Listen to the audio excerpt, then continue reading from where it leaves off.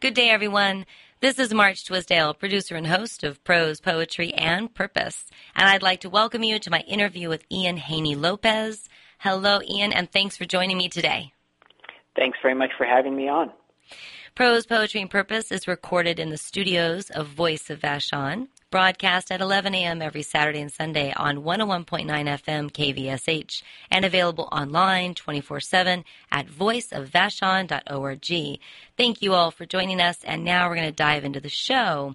Let's see, Ian, could you go ahead and start off by giving our audience just a sense of sort of who you are and, in particular, the framework surrounding your book? I'm a law professor at UC Berkeley, where I've taught in the area of race and constitutional law for a couple of decades. I think, but more importantly, I'm a Latino who's been trying to understand how race works in the United States, originally in law, but more recently in politics. And so I've recently written a book called Dog Whistle Politics, How Coded Racial Appeals Have Reinvented Racism and Wrecked the Middle Class. And I'm really enjoying the book. As a reader of fiction, I tend to blast through, stay up all night, go to bed at 4 a.m. But as a reader of nonfiction, I actually get out a notebook and start taking notes. So I've only gotten a little bit of the way through the book so far, but I've scanned ahead, and I'm really glad you could join me on the show. Thank you so much for taking the time. Absolutely. Let's dive into this. So, folks, I'm looking at this really great book. If you live on the island, of course, you're going to be able to swing by Vashon Bookshop, and there will be a display copy there you can flip through. Dog Whistle Politics, How Coded Racial Appeals Have Reinvented Racism and Wrecked the Middle Class. Now, you are probably also familiar with Michelle Alexander's book, The New Jim Crow? Absolutely. Yeah, okay, good. So there is so much going on right now in this sort of arena. How about you give us a sense of how you broke down the book? How did you sort of organize it? Well, let me actually connect it up to Michelle's work first, because okay. I think that's an incredible book.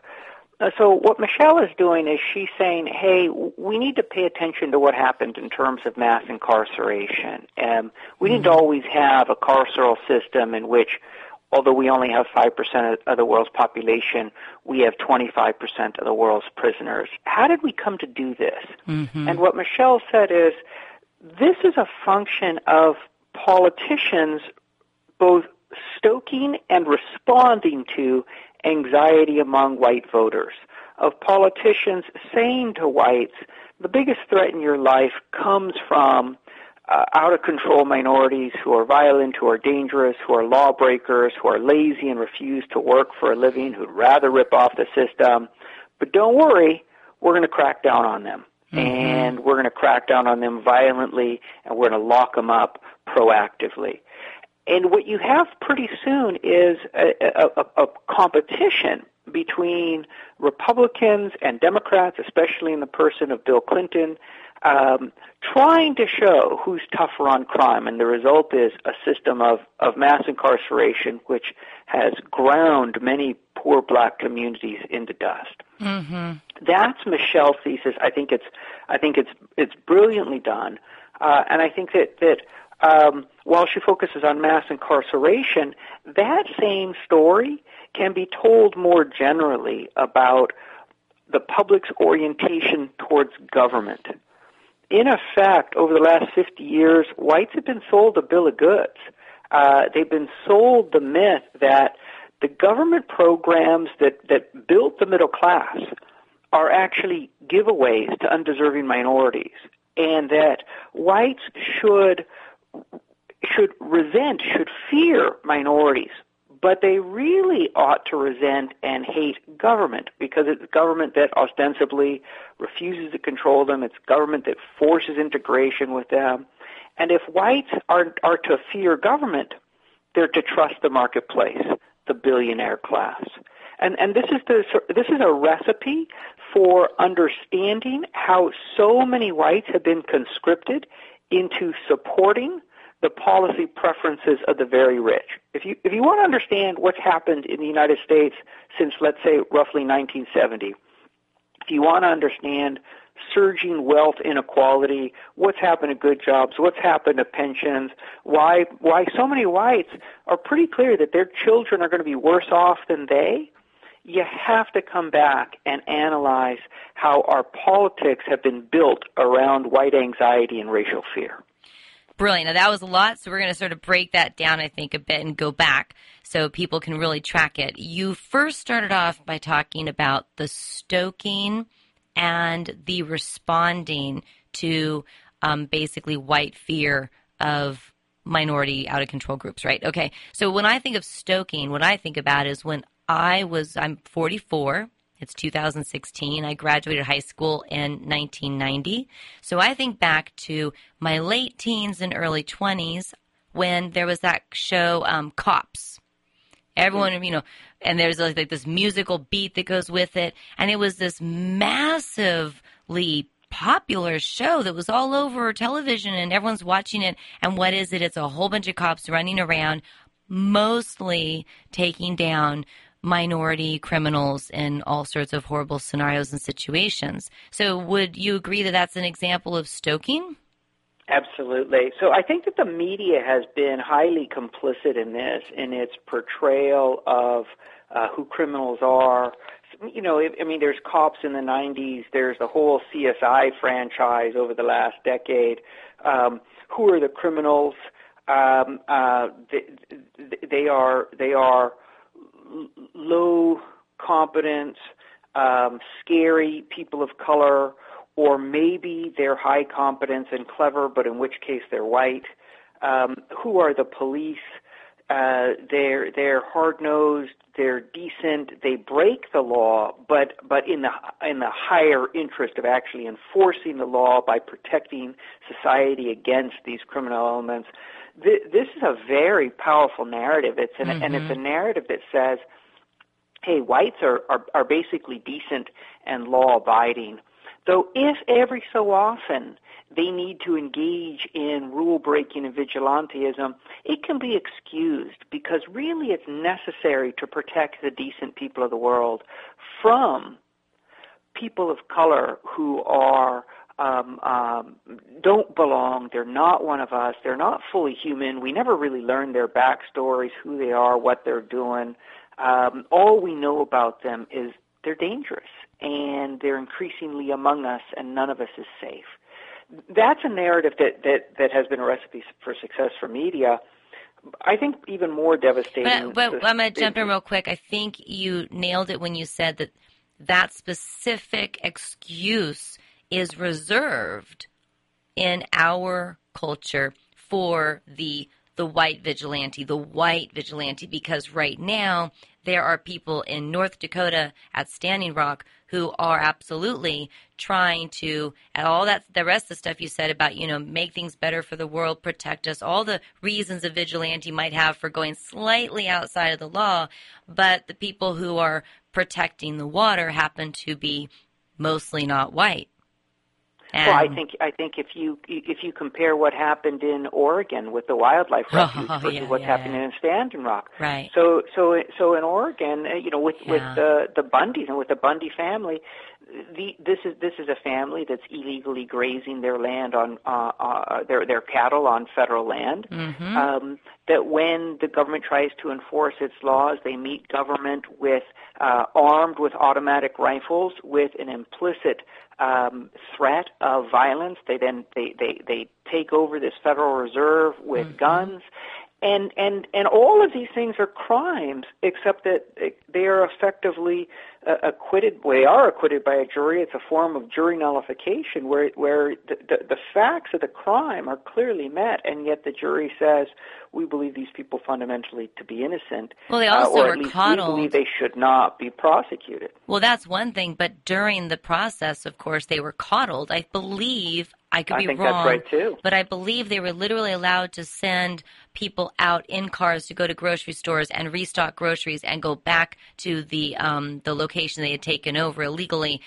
I think they actually let those people do that, like for weeks. Absolutely. So it was months of a very hands-off process that essentially recognized the lives of the protesters as valuable, to be protected, the government to proceed very gingerly, and now I want to endorse that. I think listen, political protest is an important tradition in the United States.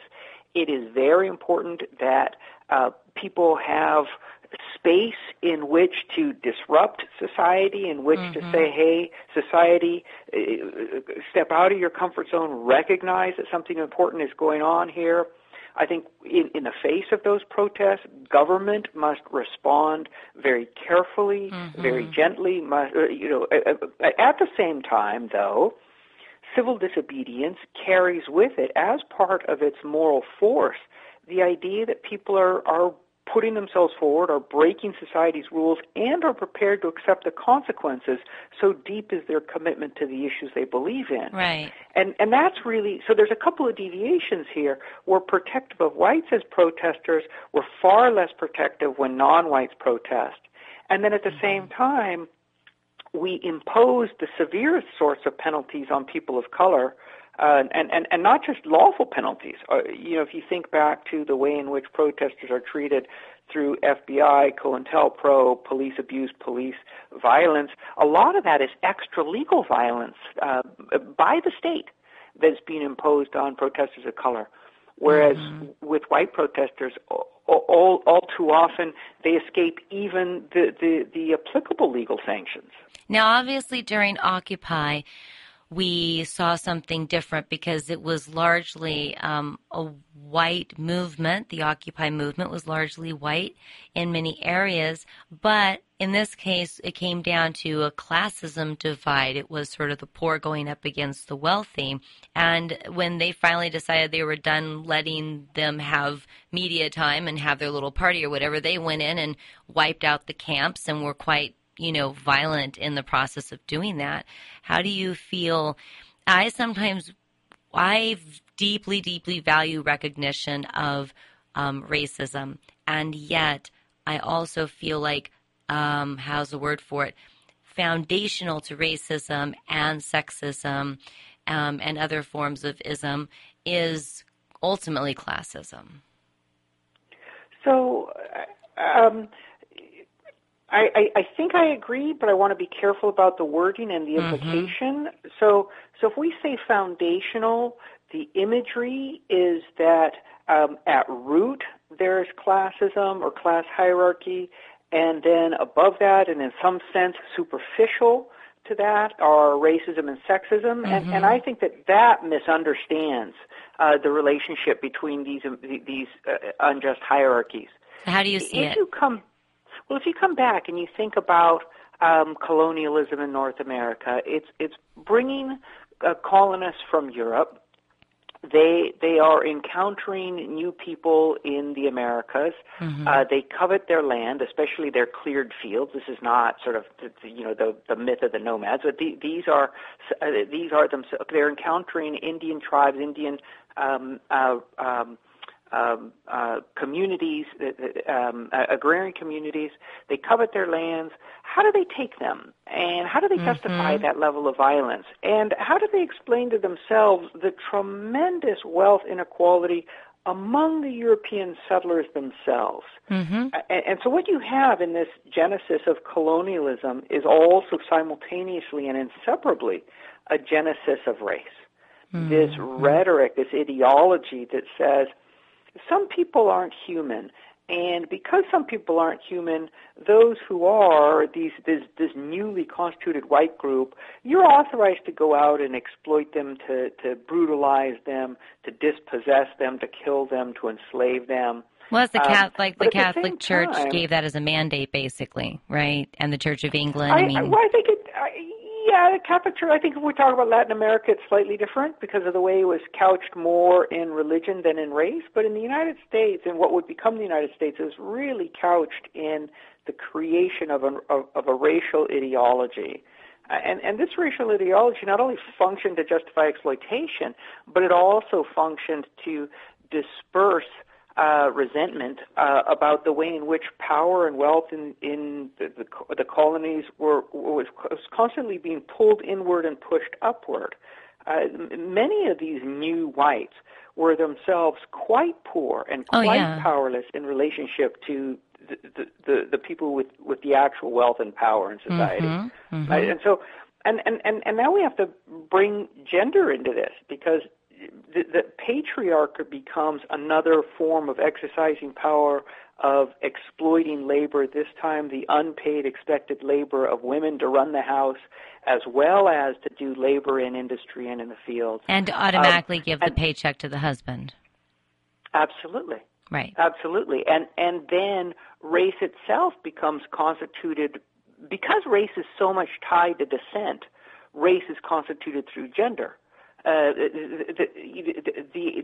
way in which sexual access to all women is essentially reserved to white men, but sexual access by non-white men to white women is seen as a threat to the very existence of whiteness, almost a sort of a threat to civilization. At the same time, women of color have no protection over their bodies, not from white men nor from men of color, because they're viewed as degraded and debased, and also as sexual libertines who don't value their chastity. So we talk about race so often without specifying gender, but really, to make sense of race relations, you need to talk about white men and white women, black men and black women, the Latina, the Asian woman, the Latino man. Race and gender are always combined. They're combined sort of at their root as systems of hierarchy, but as systems of hierarchy that connect up familial relations to group status. Well, it would make sense, since they are both, race and gender are a part of those things that you're born with and have no control over, which is always sort of the worst thing to be judged by. I'd put it slightly differently. We're born with all sorts of things that we don't have control over. Only a few of those are made socially salient. And so the issue with race and gender is the way in which things that we supposedly have no control over have been made socially salient as indicia of our status, of whether we're superior or inferior, whether we're entitled to respect or instead should be feared and can be dismissed, brutalized, and marginalized. Right. Right. Rather than focus on the biology, we must focus on the social practices. It is very interesting that when they came out with cops, it was, of course, going after one specific demographic in general, brown, black, and poor. And then I always thought I would really love a show that was about chasing down all of the, quote, white-collar criminals. It's sort of, but that, of course, doesn't happen. So it always, goes one direction and not the other. And that, in and of itself, is what raises the red flag of racism. It's like, okay, there's a reason it's going one direction and not the other. What is that reason? Racism and classism and the way they combine. And I think it's important to keep bringing them both in so that we see. People were sold a story that said the biggest threat in your life is other poor working people. Don't worry about the very rich. And it's that combination that has said to so many people in our society, hey, we need to circle the wagons against Mexicans, against Muslims, against African Americans. Let's hand power over to a billionaire. Well, and even the implication of circle the wagons is to assume that the wagons are naturally occupied by white European people. Yeah. Right? It's a frontier metaphor for sure.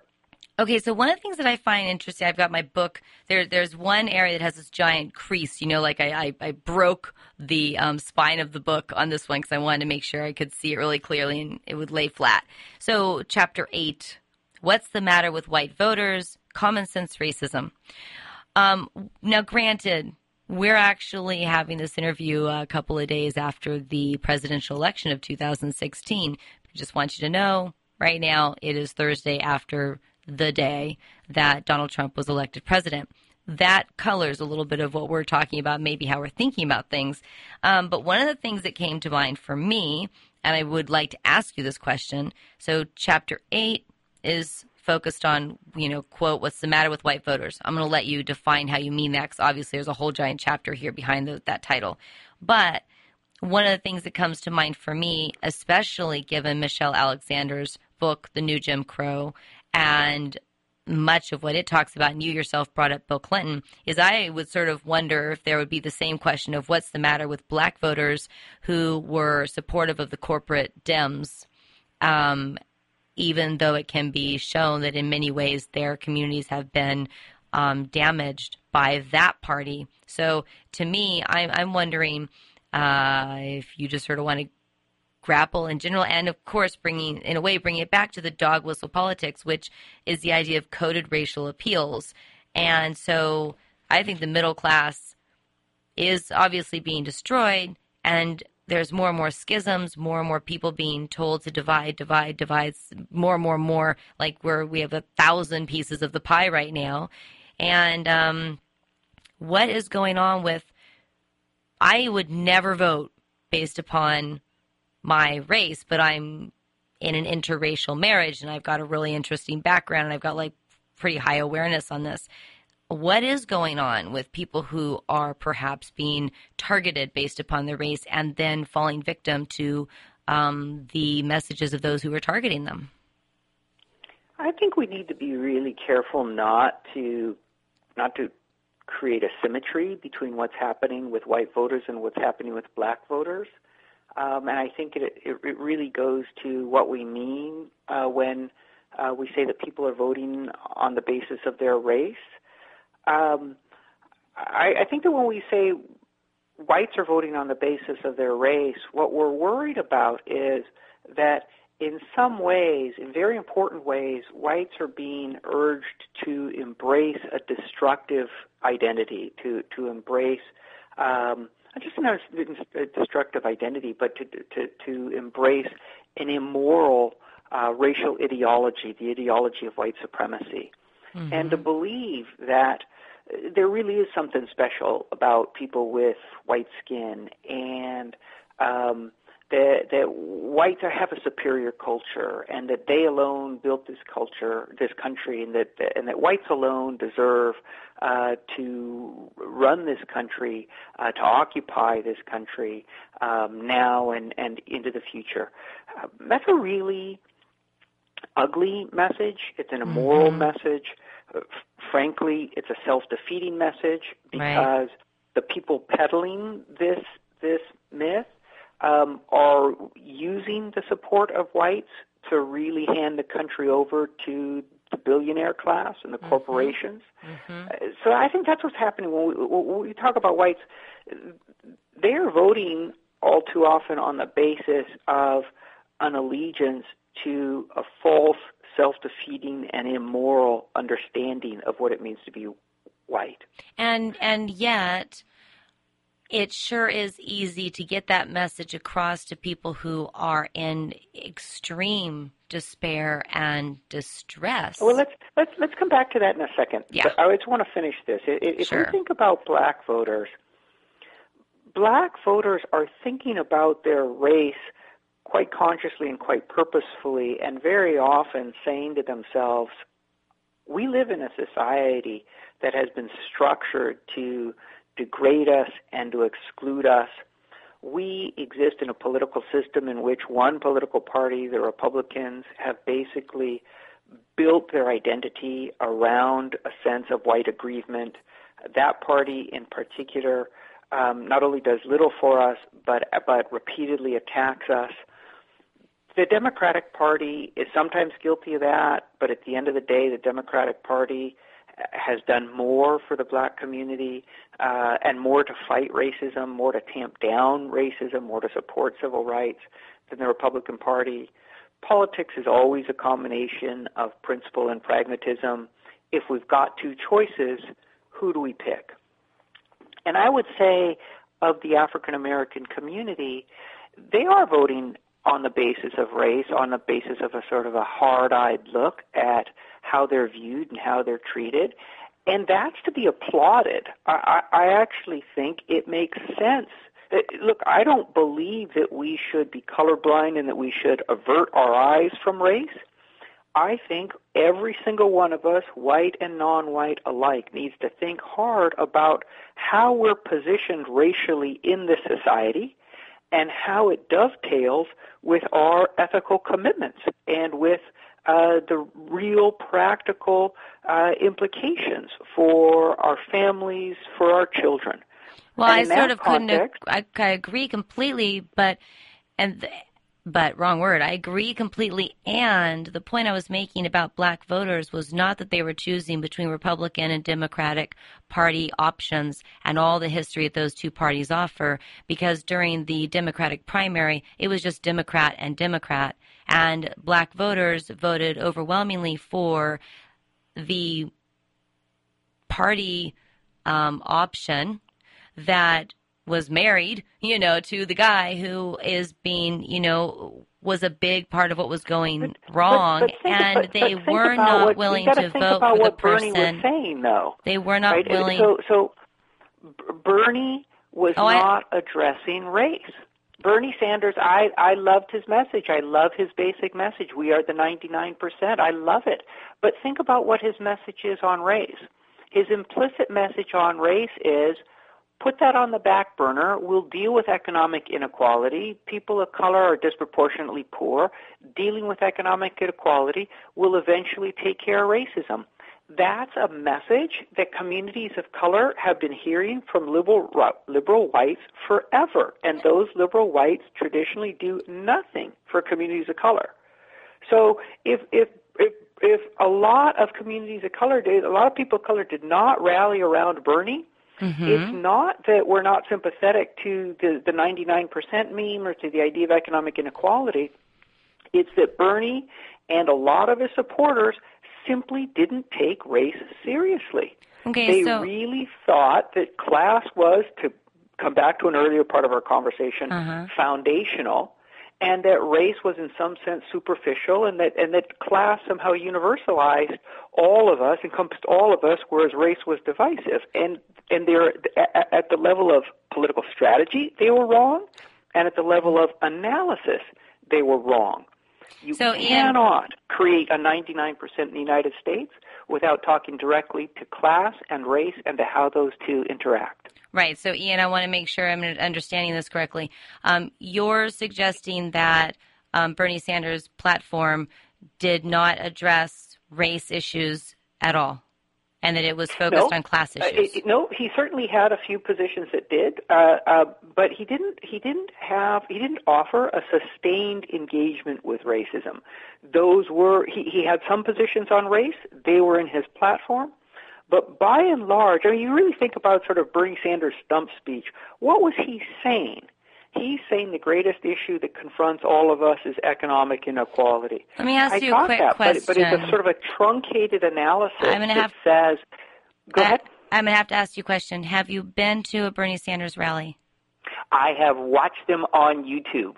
So you've watched the entire hour-and-a-half long video of an entire rally? From start to his entire speech? No. Okay. Not one all the time. I've watched various snippets. Okay. That's obvious.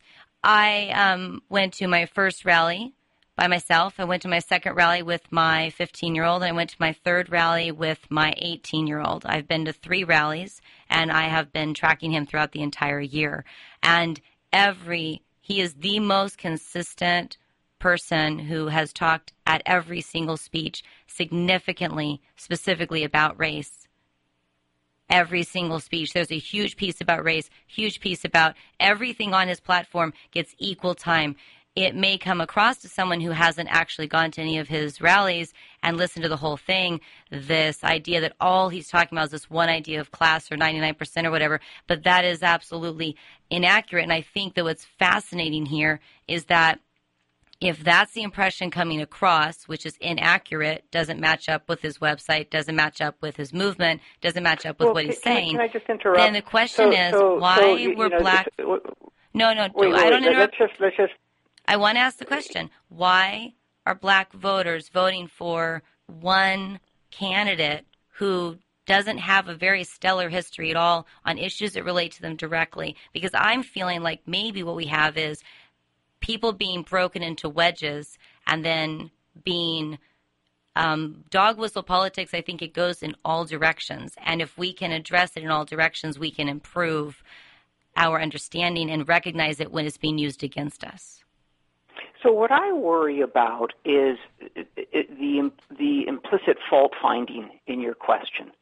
So, and I just want to draw that out because I think that we're gonna hear some of that in 2016 too, about with Hillary, this sense of, hey, this somehow is the fault of the African American community. Where were people of color in supporting Bernie? Why didn't they come out in sufficient numbers for Hillary? And I think that if there's that implication, we need to puncture it immediately, because the fundamental dynamic that we're dealing with here is a Democratic and a Republican Party that have been captured by corporate interests, and a white electorate that overwhelmingly supports those parties out of a false sort of idea that those parties represent the interests of whites. Now, to come back to Bernie. Well, wait. Listen, Wait, you said a false idea that those parties support whites. Interests. I would have thought that there's a ton of people who view themselves as Democrats and support the Democratic Party because they believe it, in their mind, they believe that it supports minorities. I think that that's right, too. I think that for some that's right. But I think that what I want to get at is what is the fundamental dynamic in American politics today? 70% of voters are white, and I'm resist a tendency that says, to understand what happened in 2016, let's focus on what happened with people of color. I really do think we need an integrated analysis. That is, an analysis of how race is working with other factors, including economics. Oh, well, I think this brings us back to Bernie Sanders. So, no, I didn't attend his rallies, but yes, I read his website. Yes, I spoke directly to the leading people that he had in his campaign on race.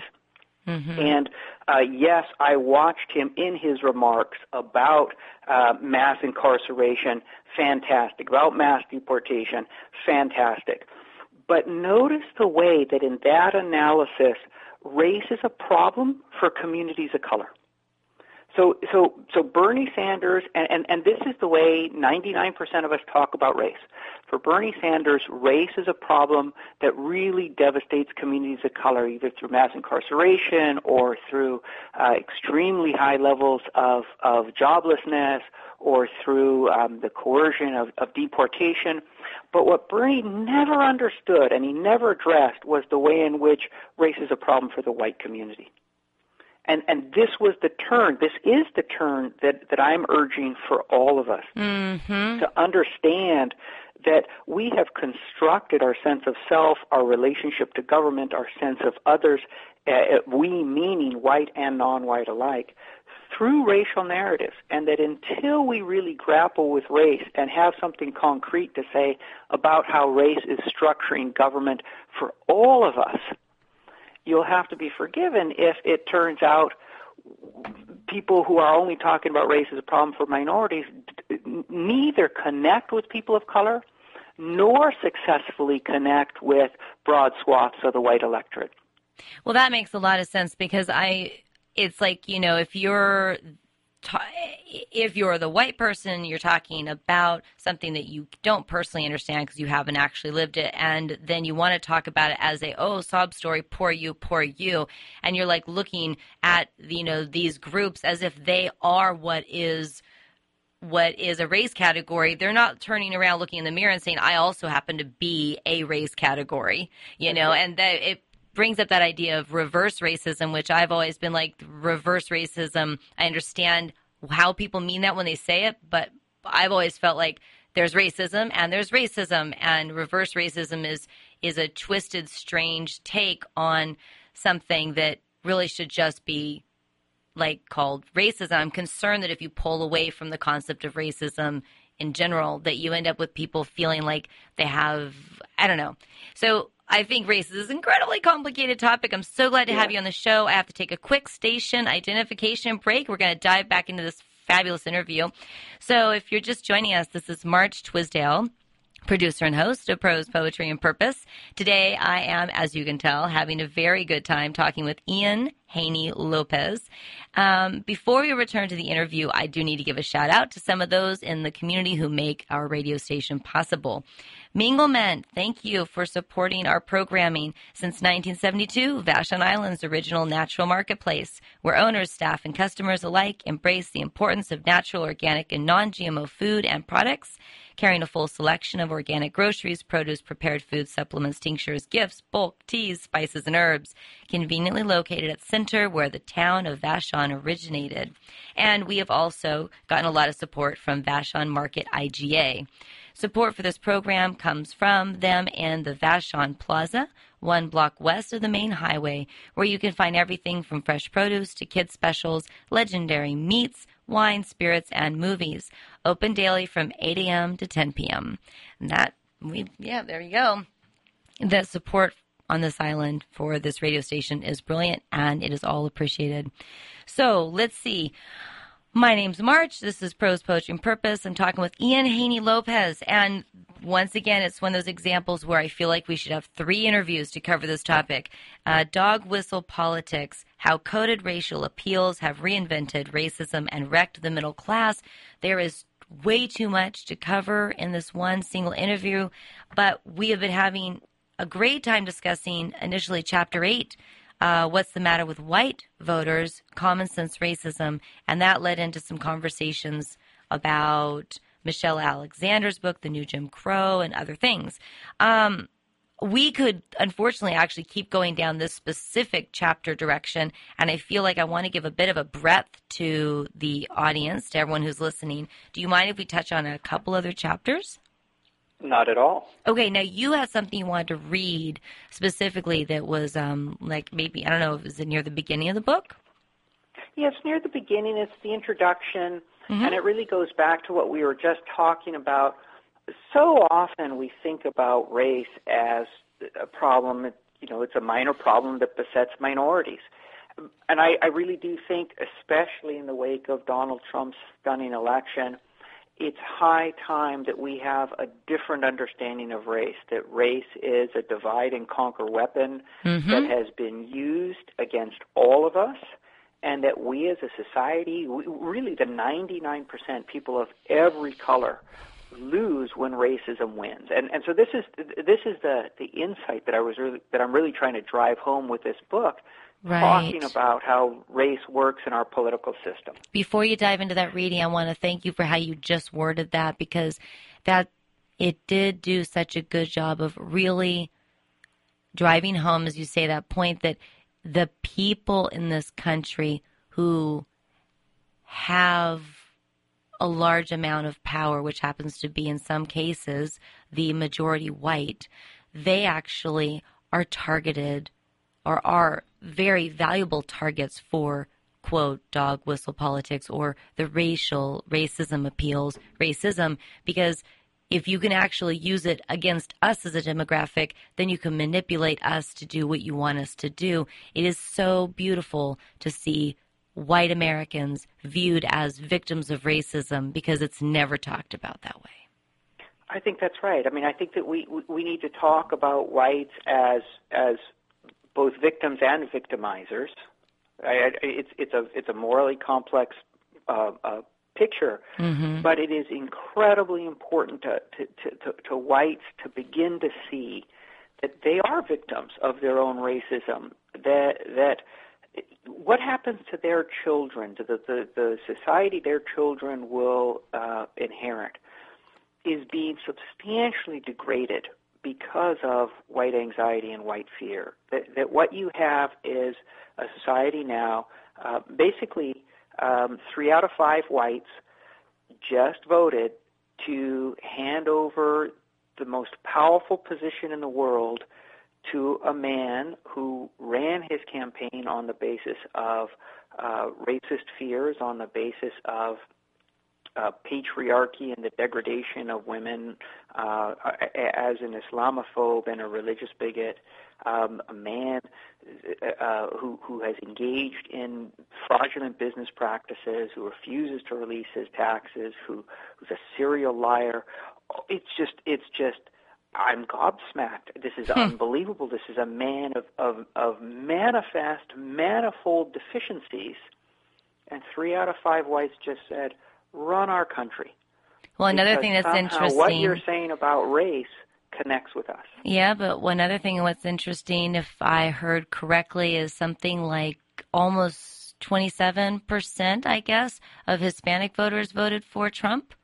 And so, I think that's right, and a similar number of Asians. I think that's right. So to me, I feel like Trump was.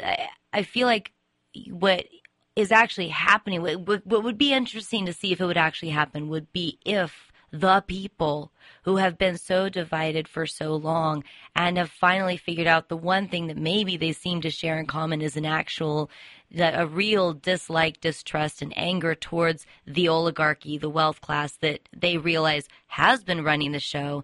And this felt like a national protest vote, a enough is enough type of a vote. Even people who were like, I'd rather shoot myself in the foot and take that person who I may not like on a lot of levels just because I hate the people in power right now so much.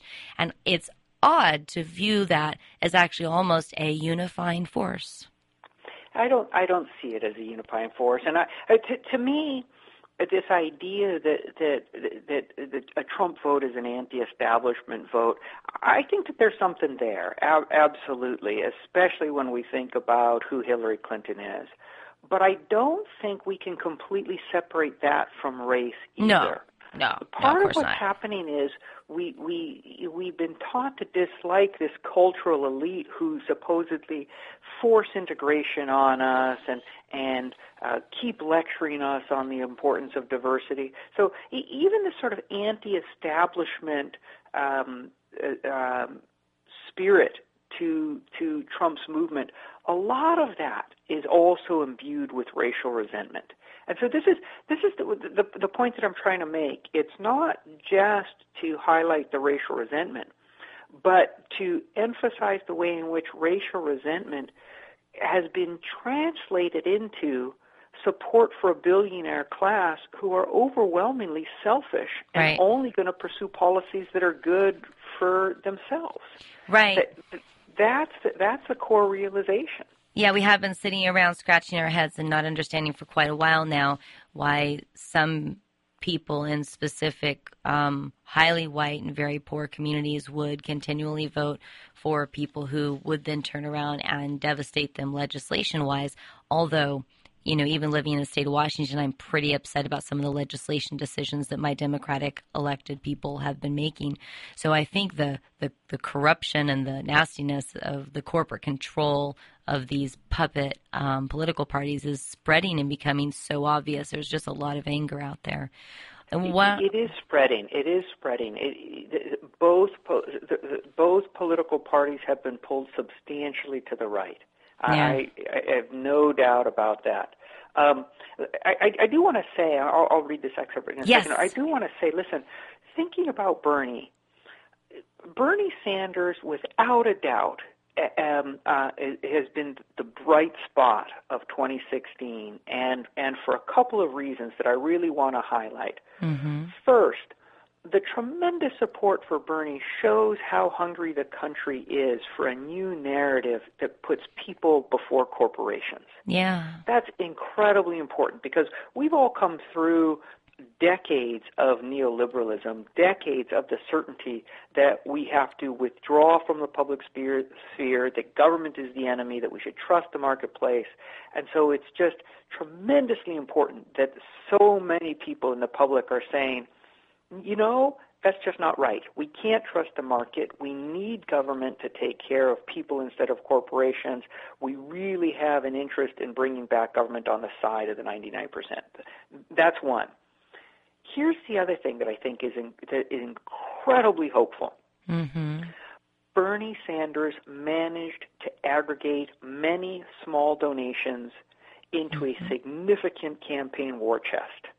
And that is a political earthquake. Mm-hmm. There's so many of us who've said, how are we going to get the political system, how are we going to get the parties back onto the side of people when the parties are driven by large corporate donations, donations from the very wealthy, and a lot of us have responded to that by saying, well, we need campaign finance reform, but knowing that there will be no campaign finance reform legislatively because we're asking that of legislators who are themselves dependent on big dollar contributions. Right, exactly. So Bernie's like, break out of that conversation.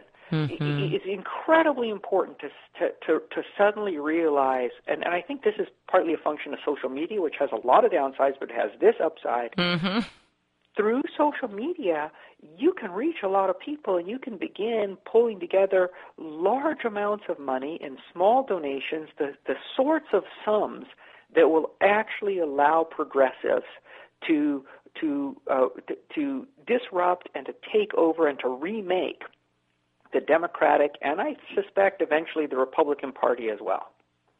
I sure hope so. I feel this is what makes me sad about how many progressives behave in such a hostile, demeaning, and bigoted way towards, quote, Republicans. I just can't even imagine talking about a person as a, quote, Republican. There are so many brilliant, wonderful, fabulous people in America, especially in the older ages in a way, that grew up when the Republican Party was not quite so twisted, and they don't know what happened to their party. They're sitting around scratching their heads and saying, well, what happened to my nice, middle-of-the-road, basic Republican Party? Maybe it always had problems, but there has just, I feel like the Republicans had their party robbed from them first, and our party got robbed a little bit later.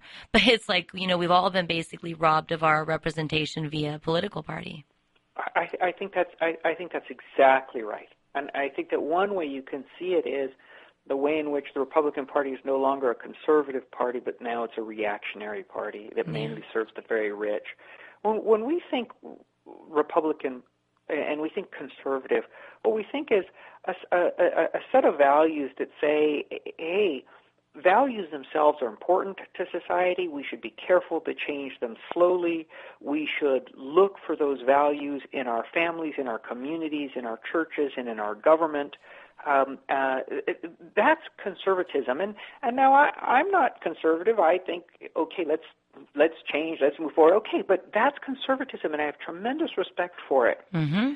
Reactionary politics is politics that says, we don't like how society is going, we don't like these new members, we don't like these claims of equality, we want to trash the major institutions of society, we want to upend everything we see around us, burn it all down, we'd rather stop government from functioning, we'd rather seal our borders, we'd rather throw people out. That's reactionary, and that's more often rooted in the sort of the ugliest impulses rather than the most beautiful impulses in humankind. There's also that book, the book Shock Doctrine? Yes. Yeah, okay, so I always think of that because, that was around a slightly different subject area. To me, I feel like Americans are being increasingly intentionally shocked in order, one way or another, because once we get shocked and we get horrified or whatever, we become these emotional little blobs of jello that will pretty much do whatever we're told will save us, and so I feel like there's a lot of shock and awe going on domestically. And I think that's exactly right. So what you have is big money interests, and I think about the corporations, I think about the Koch brothers.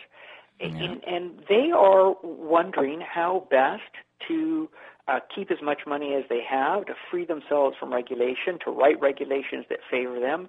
And they know that they cannot come to the American public and say to the American public, hand over control of government or the marketplace to us because we're rich and we want to be richer. Right. So instead, they come to the American public backing politicians who say panic, revolt, hate, fear. Mm-hmm. But all of those politicians ultimately have been pursuing policies that have been very good for the petrochemical industry, for the bankers, for Wall Street. that's why at the same time that the Republican Party has been engaged in this reactionary politics and the Democrats have been pulled right, the real change in American society over the last 40 years has been a shift to levels of wealth inequality we hadn't seen since before the Great Depression. Oh, yeah, right. Right. Which is why we had our FDR moment. We missed it. Let's hope we have another moment in 2020. And the way our FDR moment, which was 4 decades long, the way that was broken was through a racial narrative that said, fear people of color, resent government, trust the marketplace. Yeah, it's interesting. I think also you get to a point where, one of the interesting, I was just at, right after the election, I'm like, okay, tomorrow I'm going to my, 34th Dems meeting, which I oftentimes go to, not always at all. But I was like, I'm definitely going tonight. I thought there'd be a lot of people there and a lot of energy. And it was really more completely dead. I guess a lot of people were just devastated at home still with their boxes of tissues. And, but it was interesting in a conversation with a really brilliant young man. I started talking about sociology and the importance of understanding what motivates human behavior. And I said, because, politics is the result of human behavior. And he said, no, it's not. It has nothing to do with it at all. And I thought, oh, okay. So, if we can't step back. What worries me, and I'm not even watching Talking Heads, I don't really like to do that, but what worries me is that there'll be all this analysis, micro-analysis, more splintering of America into lots more pieces, and which of these groups could we have manipulated in this way so they would have voted the way we wanted them to, and blah, blah, blah. And I'm like, you got to step back a little too, though, because the way I look at it is, FDR came in and succeeded because of the devastation of the moment and lots of other stuff.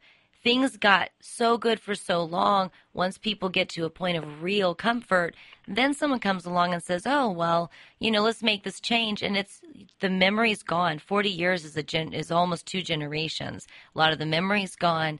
A lot of the fear is gone. And now you're like, sure, why not? That sounds good.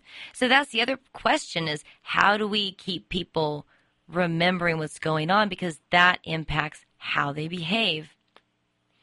So I think that's right. So to me, that's really there's what's going on, and then there's the stories we tell about what's going on. And I think that's where that's where progressives have really fallen down. Though again, that's what's so energizing about Bernie Sanders.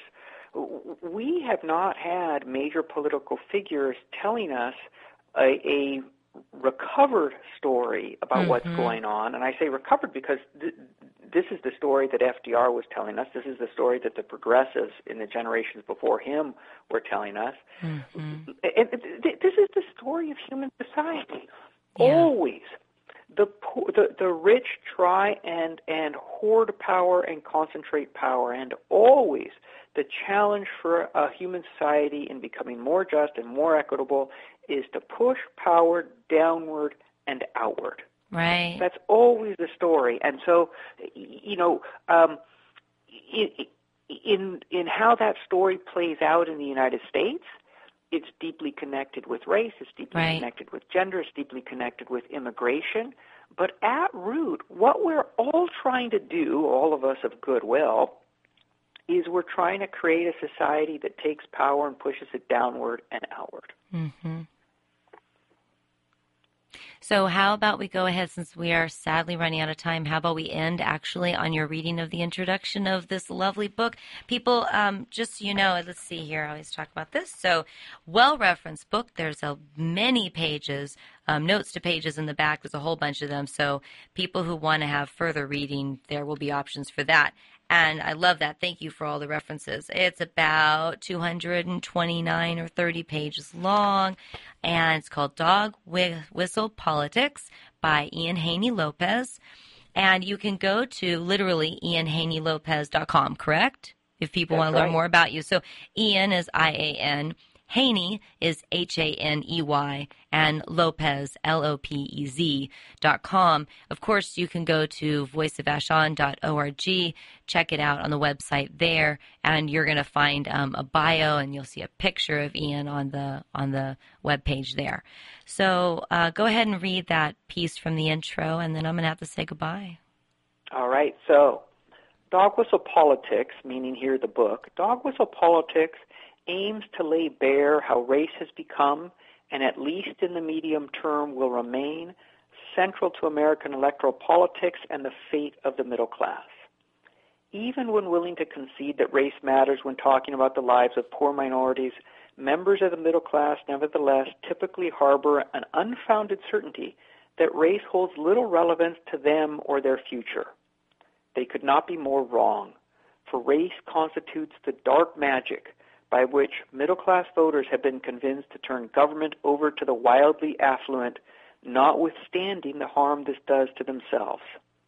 This book's primary goal is to grab the attention of middle-class readers, white and non-white alike, to awaken them to the importance of race to their fate. We will not pull government back onto the side of the broad middle until we confront the power of racial politics.